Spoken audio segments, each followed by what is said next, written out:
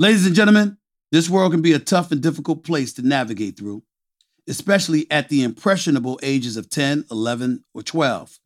It can be incredibly hard to deal with what life throws at you as a young boy or girl living in the inner city when you don't have someone to guide you. That's why the discussion I had with actor Laurence Fishburne and teacher Jason Wilson is without question one of my favorite episodes I've done on the No Mercy podcast.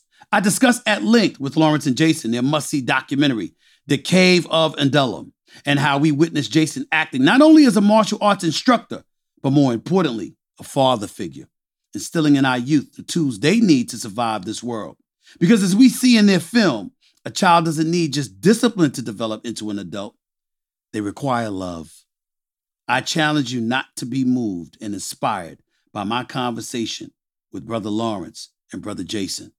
It certainly moved me. You'll see why right now. This is the moment of a lifetime. The clock's ticking like my lifeline. Until I flatline, I push it to the red line. Who gon' stop me high? Who gon' stop me high? This is an exciting moment. First of all, for the first time, I'm having two guests, not just one, talking to me right here. The first is the embodiment of an actor and artist, having won multiple Emmys for his work in television, a Tony Award for his work on the Broadway stage, and of course, an Academy Award nomination for portraying Ike Turner in the feature film What's Love Got to Do With It. The second is the epitome of what it means to be a teacher, a motivator, and a mentor. Both men are linked by their wonderful documentary film, The Cave of Adullam. Please welcome to No Mercy, the one and only Laurence Fishburne, and of course, Jason Wilson. What's up, fellas? How y'all doing? How's everything? All right, Stephen. Good to see you, brother. All is well, brother. How you doing, man?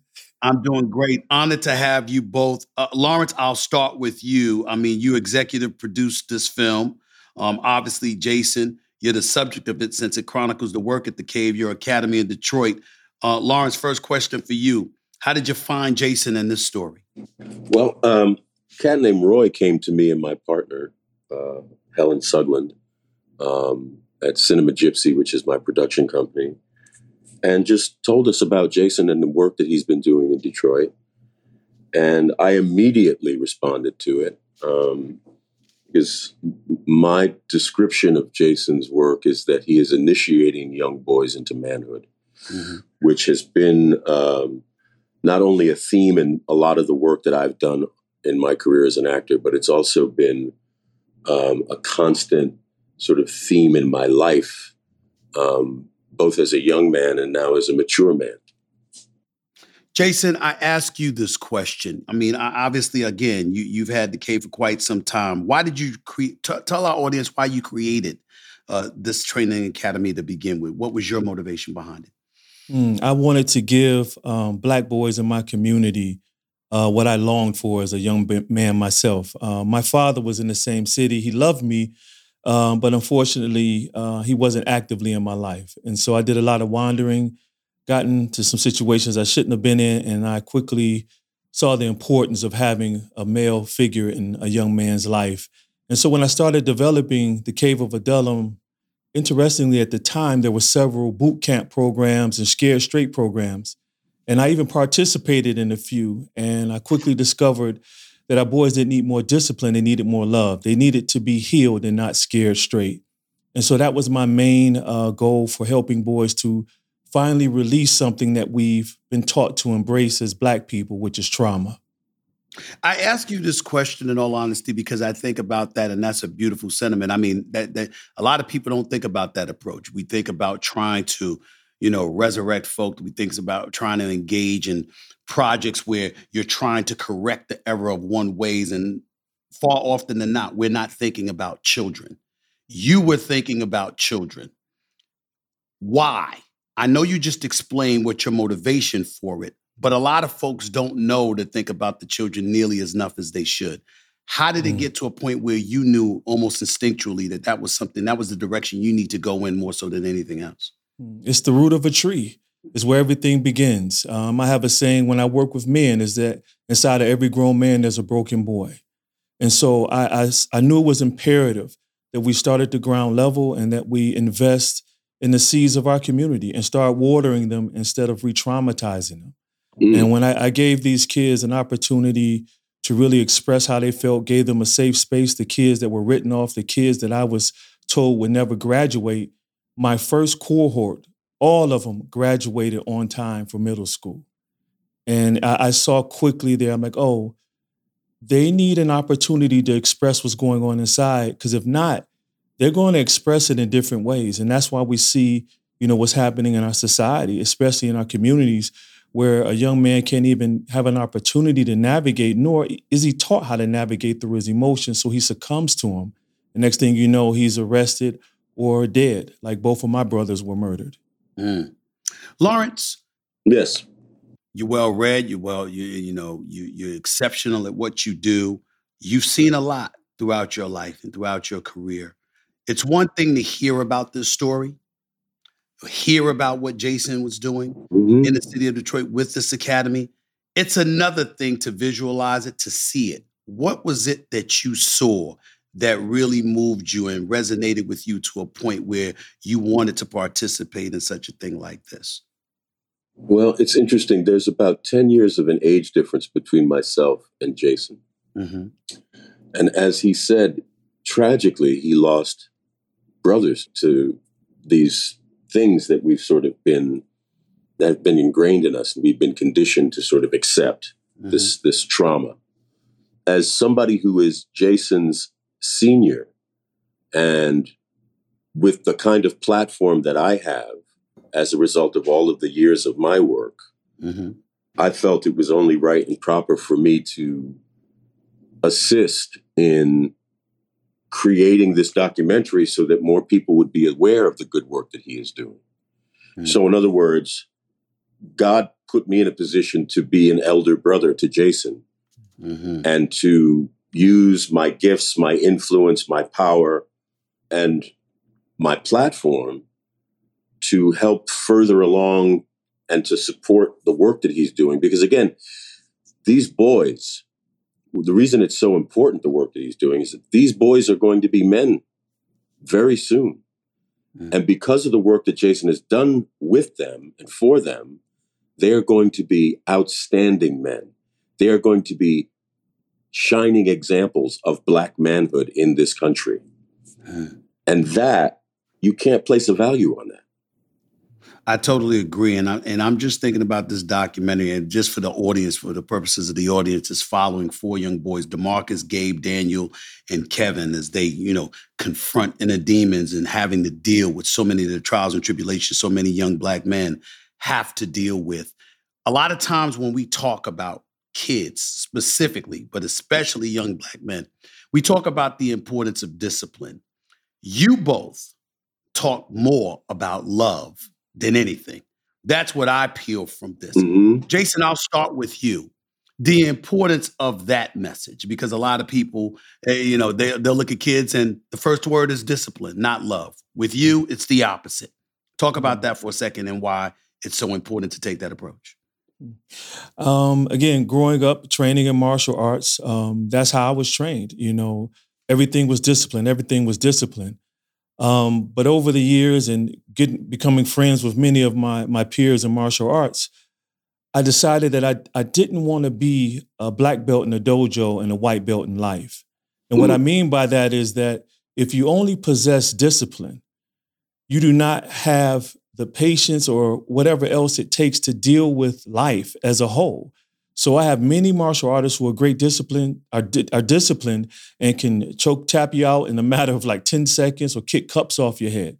But they can't keep a job. They can't stay married. They can't deal with the emotions that causes them to cheat on their wives. And so what love does, we practice discipline at the Cave of Adullam. Don't get me wrong. However, everything that we do here is taught with the spirit of love. So when I raise my voice, my students know Sharath, which they call me instead of sensei, which simply means servant. They know Sharath loves them. And so they move faster, they work harder. So when everything is driven from love, that's when lives start transforming. And Stephen, one of our evaluations that I'm really proud of, brother, is that over 78% of our recruits improved their grade point average by one letter grade without tutoring. So what does that tell you? When you give them an opportunity, give them a safe space without condemnation, encourage them without necessarily challenging them. So we use the word encourage instead of challenge because it has a different theme to it. It still pushes you, but yet at the same time, I'm lifting you and not pushing you down. And so that's the power of love. And it's also written that love casts out all fear, or perfect love. And so I'm able to help boys deal with ADHD symptoms, how to sit still, because the love gives me patience and endurance to sit with them and have them process what they're dealing with. It's so much more than martial arts because you cannot defend what hasn't been disciplined. You know, if you haven't checked your emotions and I whip out a knife, you could be the best grappler or kickboxer there is. If I can just fake at you and you move, I can cut you. Same thing in school. If you can't sit still and not allow the distractions around you to make you lose focus of the teacher in front of you, you won't pass the class. And so that's what I've seen, how the power of love has worked. But yet we still use discipline. We still use accountability, but everything is rooted in love. Laurence, I know you mentioned how you felt when you first heard about this project.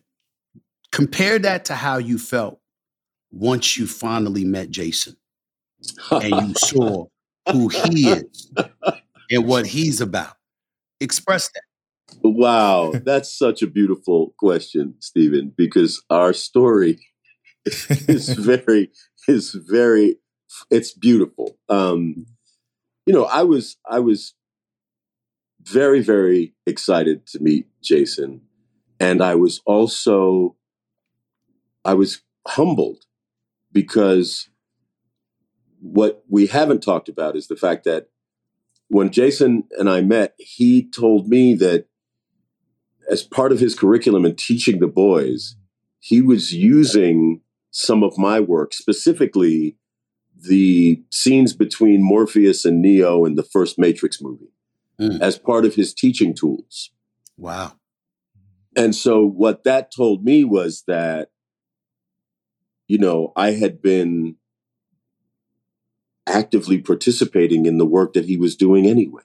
Mm-hmm.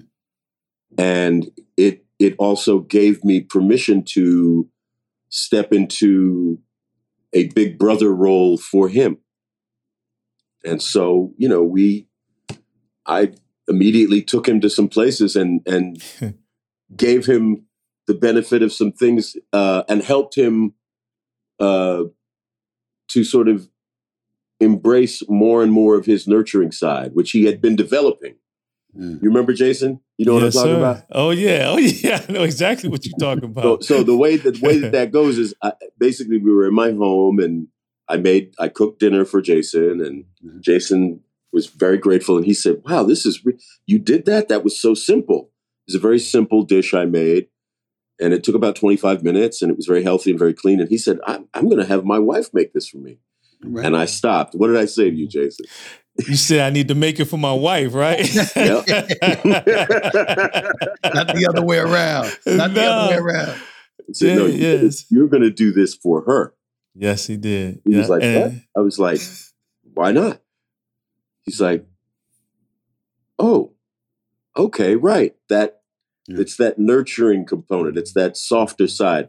You know, what some people refer to as our feminine side, because everyone has both masculine and feminine attributes. Mm-hmm.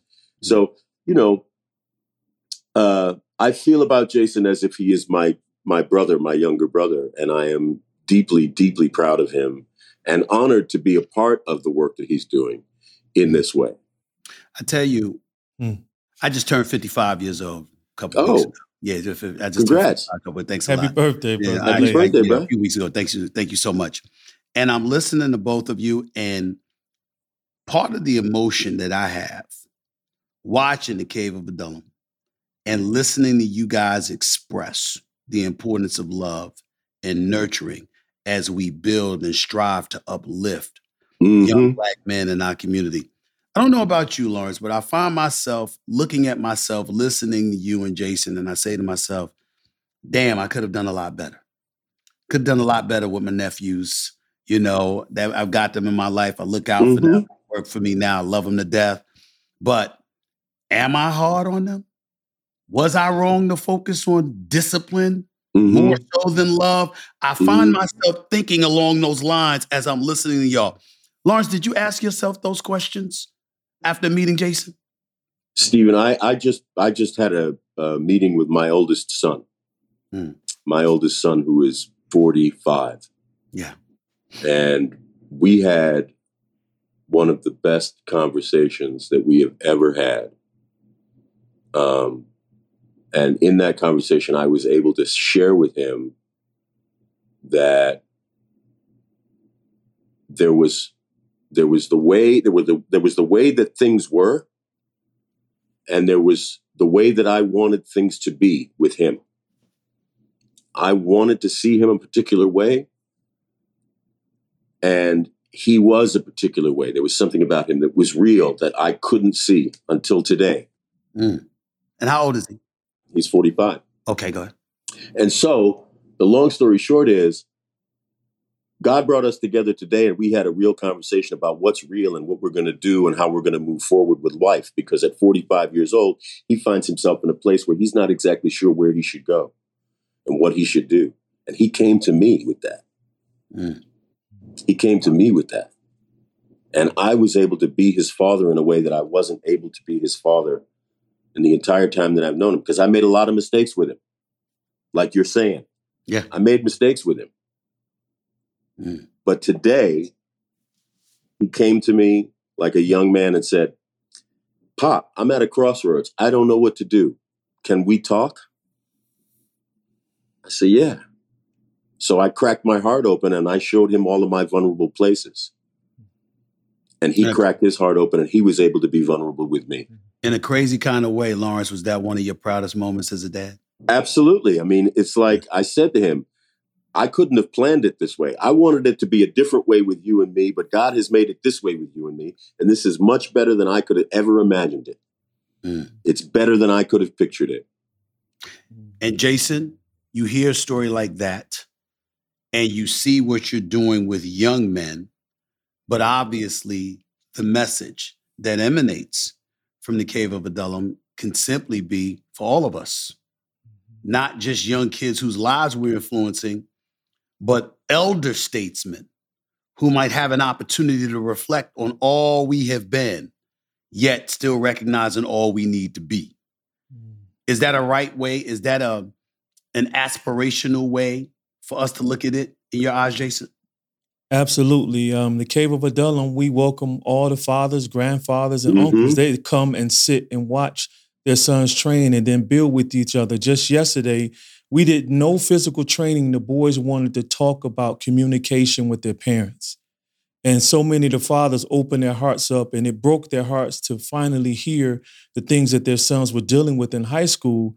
But because they never gave their son room to really express what they were dealing with, only gave them orders instead of an opportunity, their children never opened their hearts. And so I had to tell the fathers, and I tell every parent, don't condemn yourself. Our children did not come with manuals. Right. We will always make mistakes. The biggest thing in parenting, I tell people, is to be present and recover. Be present and recover. And Brother Stephen, I had to learn, from my mistakes with my daughter. My son has a more comprehensive father. I was disciplined dad with my daughter, and it ruined our relationship for many years. And I literally dropped to my knees crying to her when she was 16, just telling her how sorry I was. And she was trying to deflect and make dad feel better, saying, Dad, you were just trying to protect me. I said, no, my daughter, I was loving you from my fears. And what happens as parents, we parent from a fight or flight mentality. Instead of parenting from love, we parent from fear. Fear that they're going to make this mistake. Fear they're going to do this and that. And I've just learned, my brothers, that I just want to live in the moment. I hugged my son yesterday after talking because he shared, and I'm like, wow, the first thing we do is say as fathers, like, man, did I do this wrong? I don't go there anymore. I say, I'm breathing right now. I can hug my son and say, I'm sorry, and I'm going to do better. Jason, I was getting ready to ask you that because I got two daughters and you touched on it. I operate out of fear. I got to confess that to y'all. I'm scared to death. I'm scared to death when I look out in the streets. I'm scared to death when I see the elevated level of violence. I'm scared to death as to what they're being exposed to. I'm scared to death that they're not going to heed my words of caution and they're going to be, they're going to drop their guard. They're going to, let the wrong person near them, etc. I'm absolutely positively petrified. How do you overcome as an adult, stuck in your ways? How do you overcome that fear? So you can operate from a position of love and you're not parenting out of fear. I'll tell you how I've managed to do it. And that's Please. Very simple. And I've leaned into God on this because our children don't belong to us. Our children are gifts from God and they come with blessings. And what you have to remember is that God trusts you. That's why he gave you daughters and he trusts them and they are listening to you and they are watching you and they pay attention to everything you say and every move you make. And they are smart girls and they will be all right and make good choices because they've had you as an example of how to do that. And, that fear, my brother, they see it as love as well, so don't get that misconstrued. But Laurence, I remember when he told me that our children are like watching our hearts walk outside of our bodies. And I never forgot that. And one time I was in New York and I did not want my daughter to go on an internship there. And everything worked out well. Everything was well. And I'm walking for an interview through, I forgot what neighborhood I was in, and I just teared up as I looked up to the sky and I said, Father, thank you for watching over my daughter. And Laurence hit it on the head, my brother. Children are gifts from the Lord. He gave them to us. We are to manage and do our best to teach and train them in his way, which is not fear. Right. And so it's normal, brother. That's your daughter. So when my mother had dementia, I was telling my friends, like, man, why is it stressing me out so much? I should be able to just shake this off and keep moving. Right. And my best friend said, Jay, that's your mama. And so I say to you, my brother, those are your daughters. You should feel that way. They're precious. They're beautifully and wonderfully made. And so there's nothing wrong with feeling that fear. You just can't succumb to it.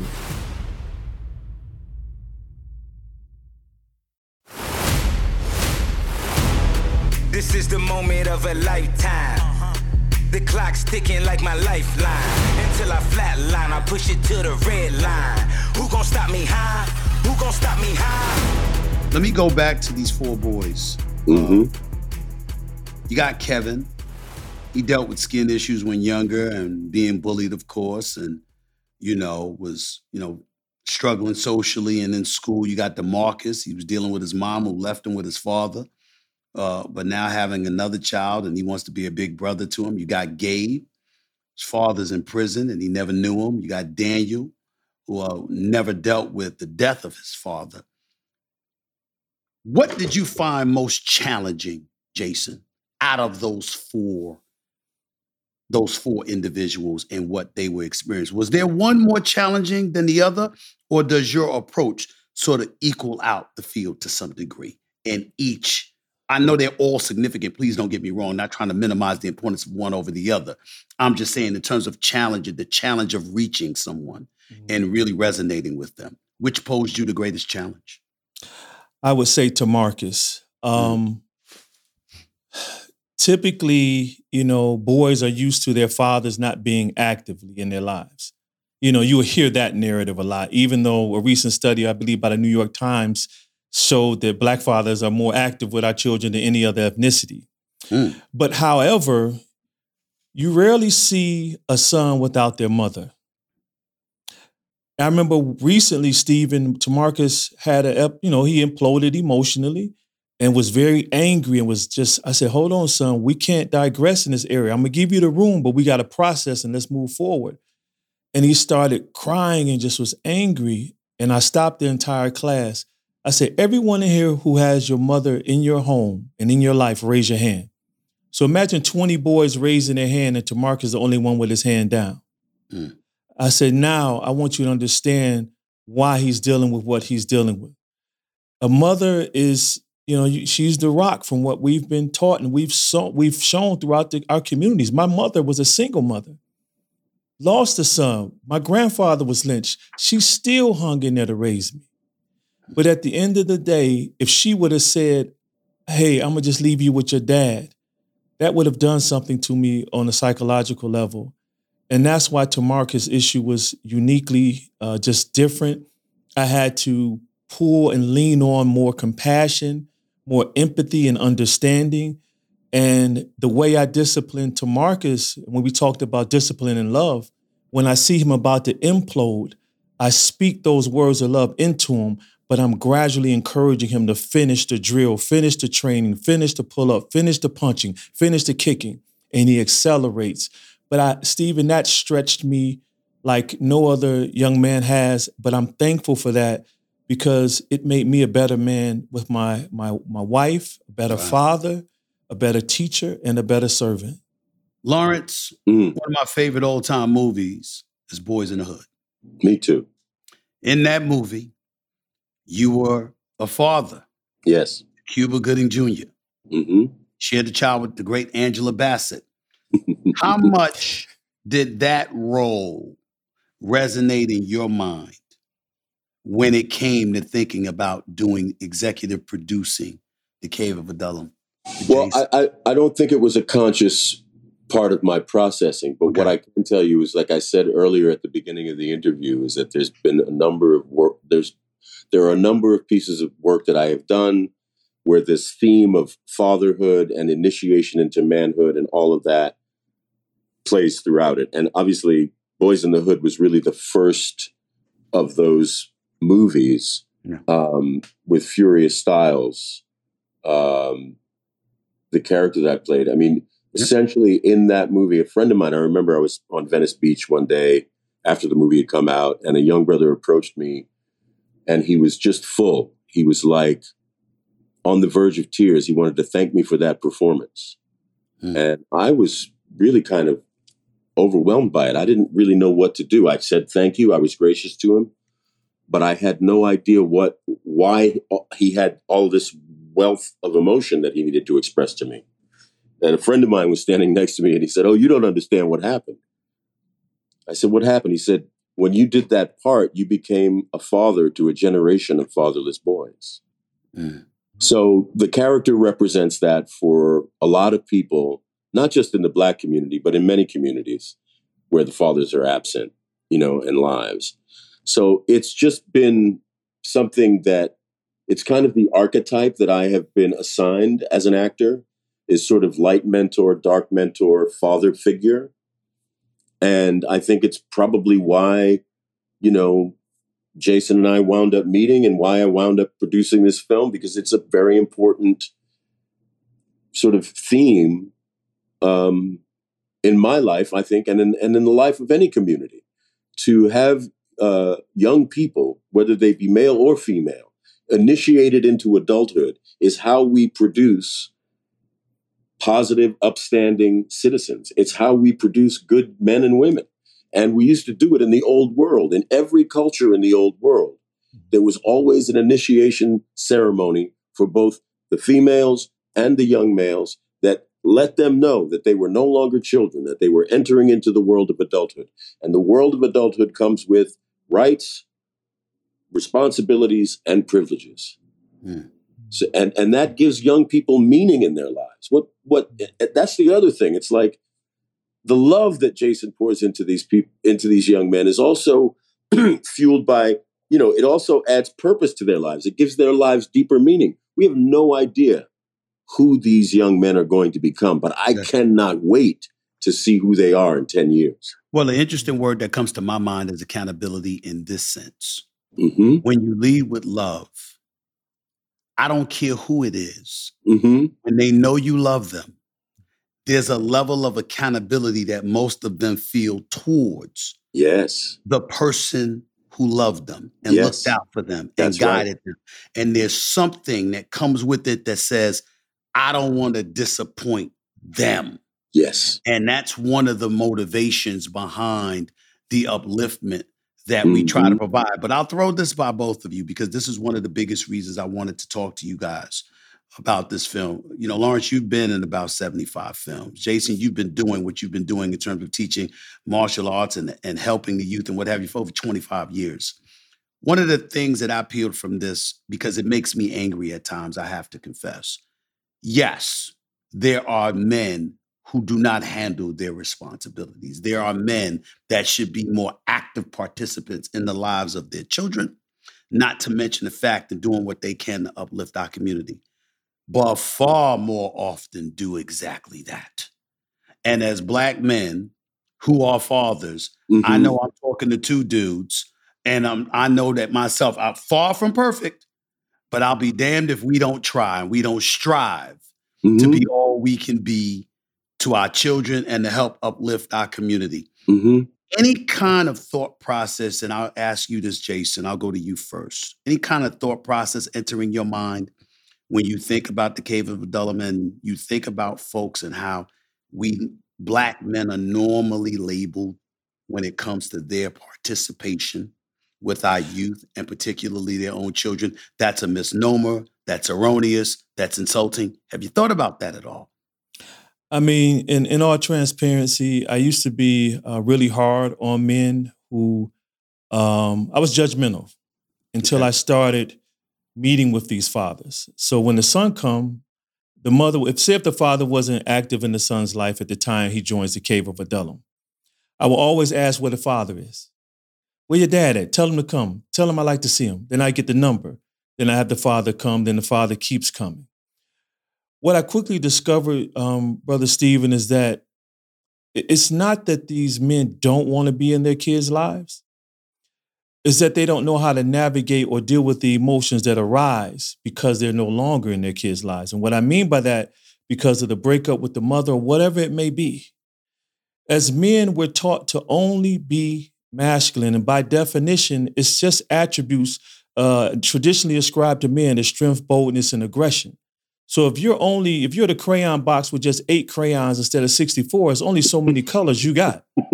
And so when you deal with the pain, the heartache of you not being able to see your son, or you did something and just say your wife left, but you never were able or given an opportunity to express sorrow, sadness. We'll say, man up, man, shut up, be a man, man. We don't cry, dog. Let's deal with that.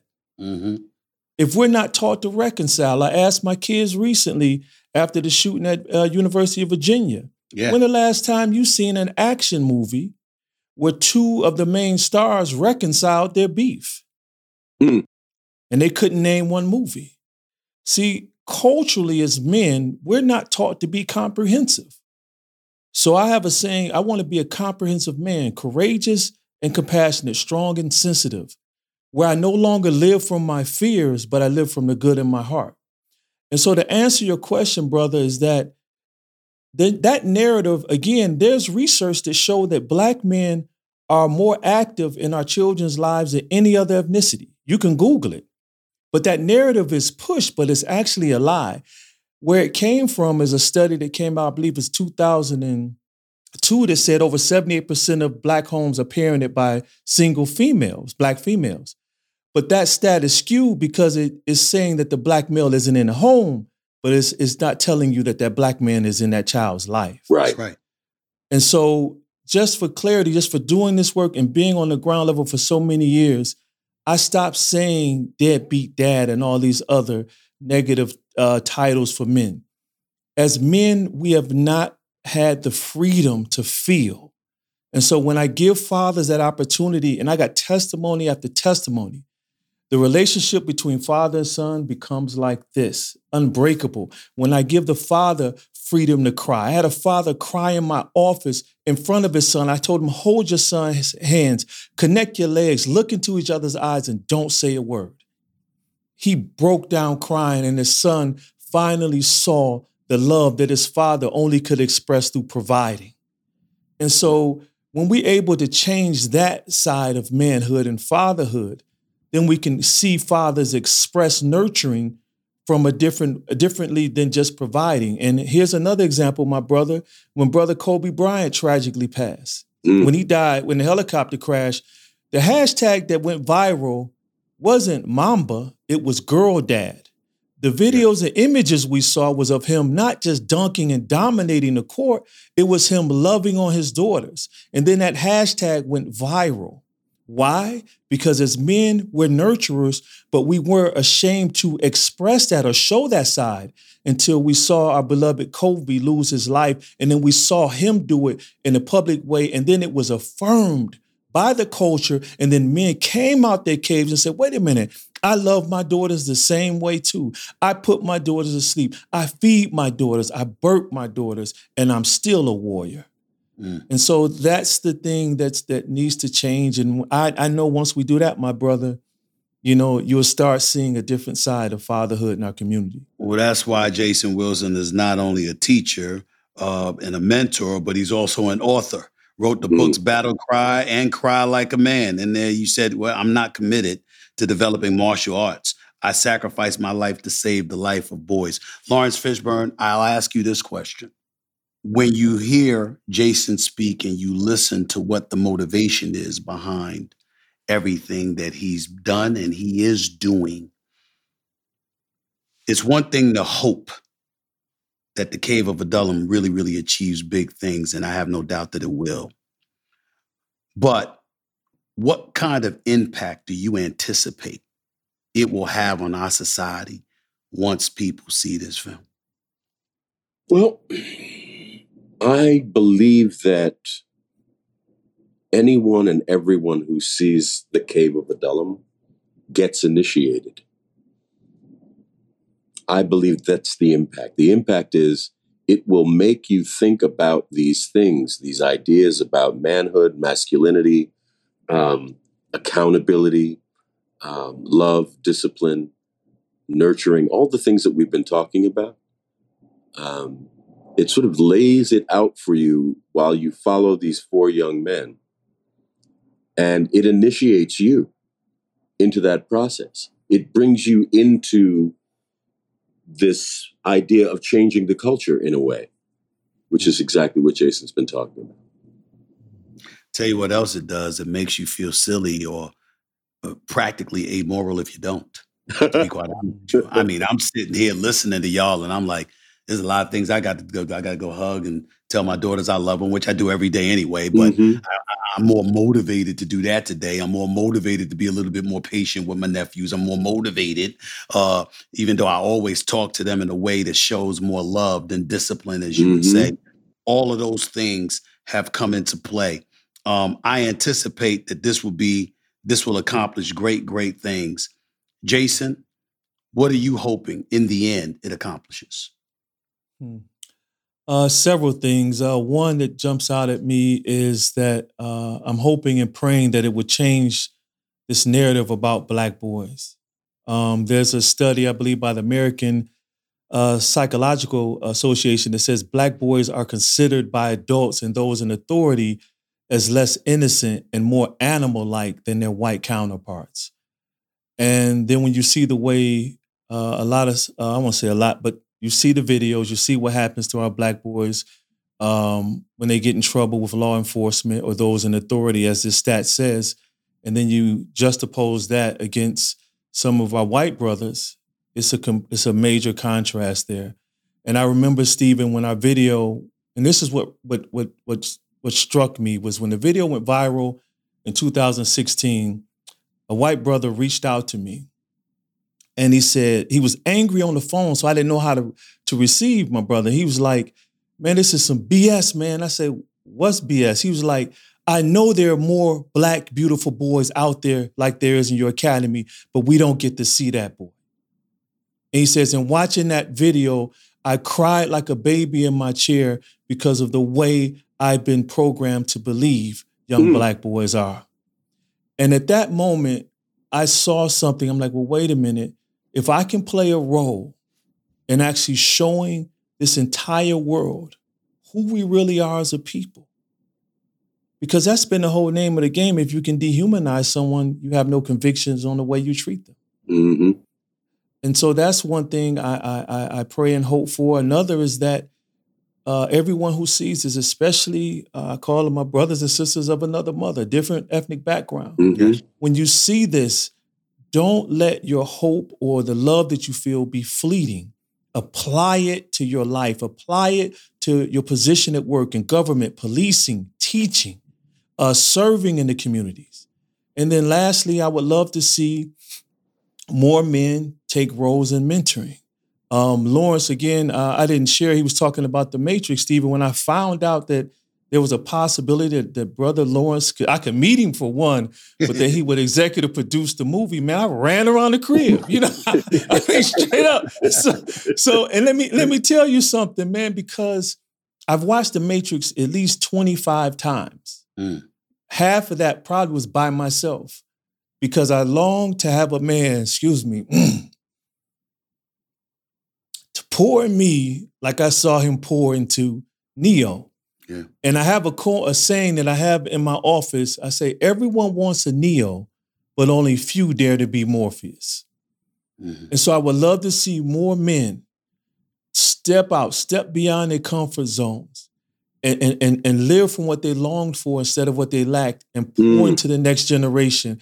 The reason our boys are so angry, regardless of ethnicity, but in my community, when I went to the schools, seeing the lockers kicked in, but when I talk to them, they're angry because everyone expects them to be a man, but they don't have anyone patiently teaching them how to be one.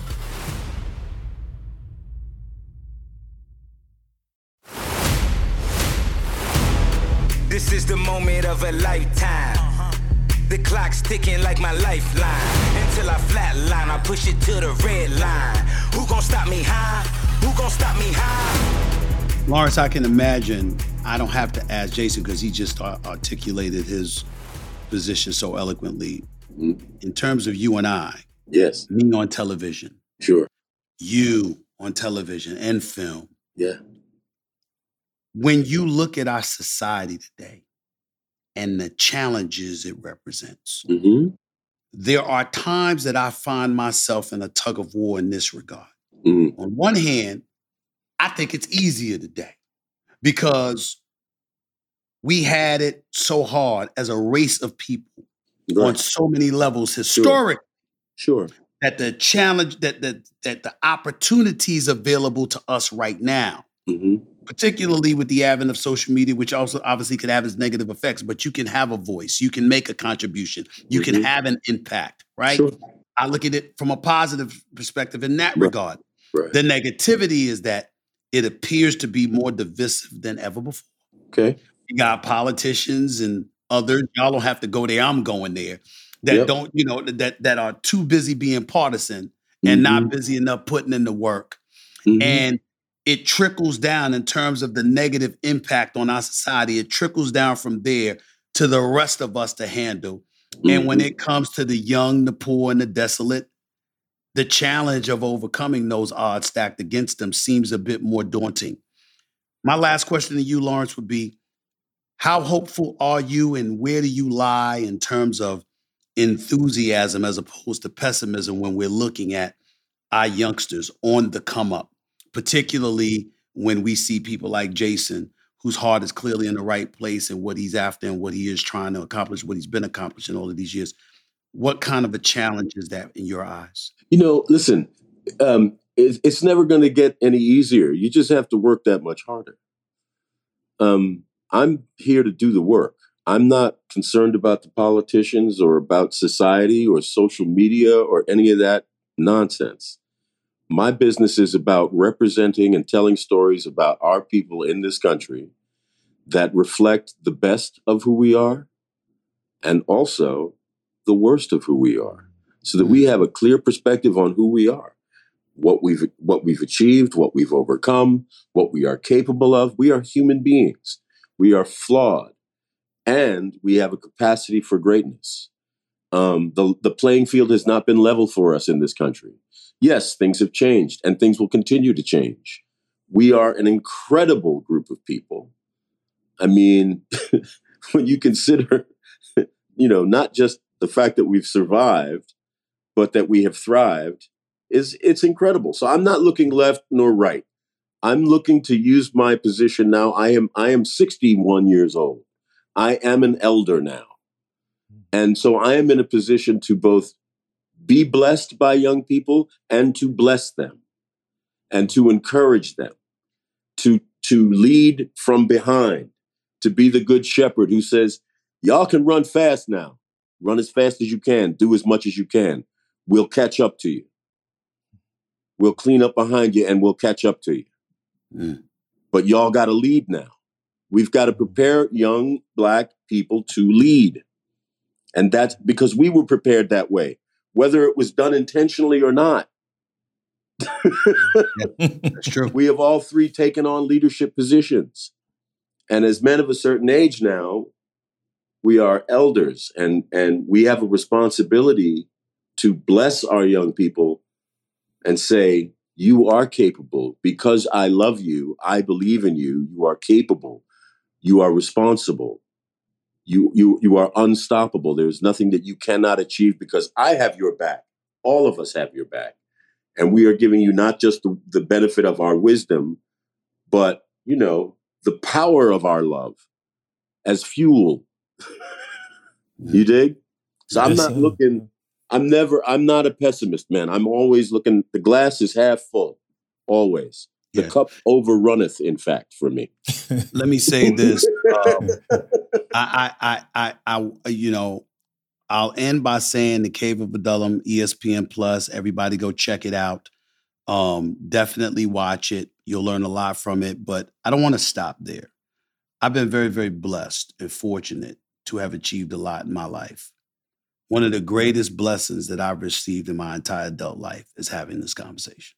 Oh, bless you, man. Thank you. Thank you. And I really mean that from the bottom of my heart, because it serves as a reminder that no matter what we're doing, there's always more to do because there's always more folks to look out for. Mm-hmm. So they can ultimately shine as brightly as we've been blessed and fortunate enough to shine. That's correct. Yeah. Excellent. Yes. Excellent. I thank you both, Laurence Fishburne, Jason Wilson. Love y'all, man. Appreciate it. Cave of Adullam. Thank you, Stephen. Thank you, Stephen. Appreciate you, Laurence. Love you, man. They love you too. This won't be the last time we're talking. I can promise you that. All right. Beautiful. Take care, guys. Sir. Bye-bye. Be blessed, Stephen. This has been a presentation of Cadence 13, an Odyssey company in association with Stephen A. Podcast Productions. Episodes of No Mercy are available now for free wherever you get your podcasts.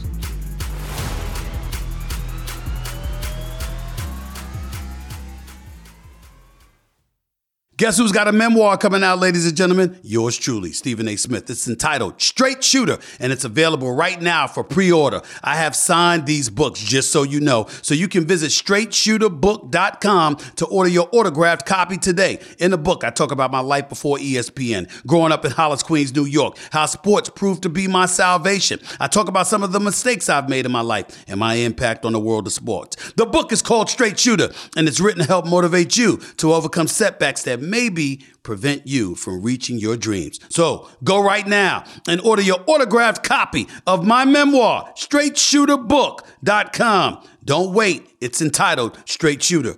Check it out. Don't miss it.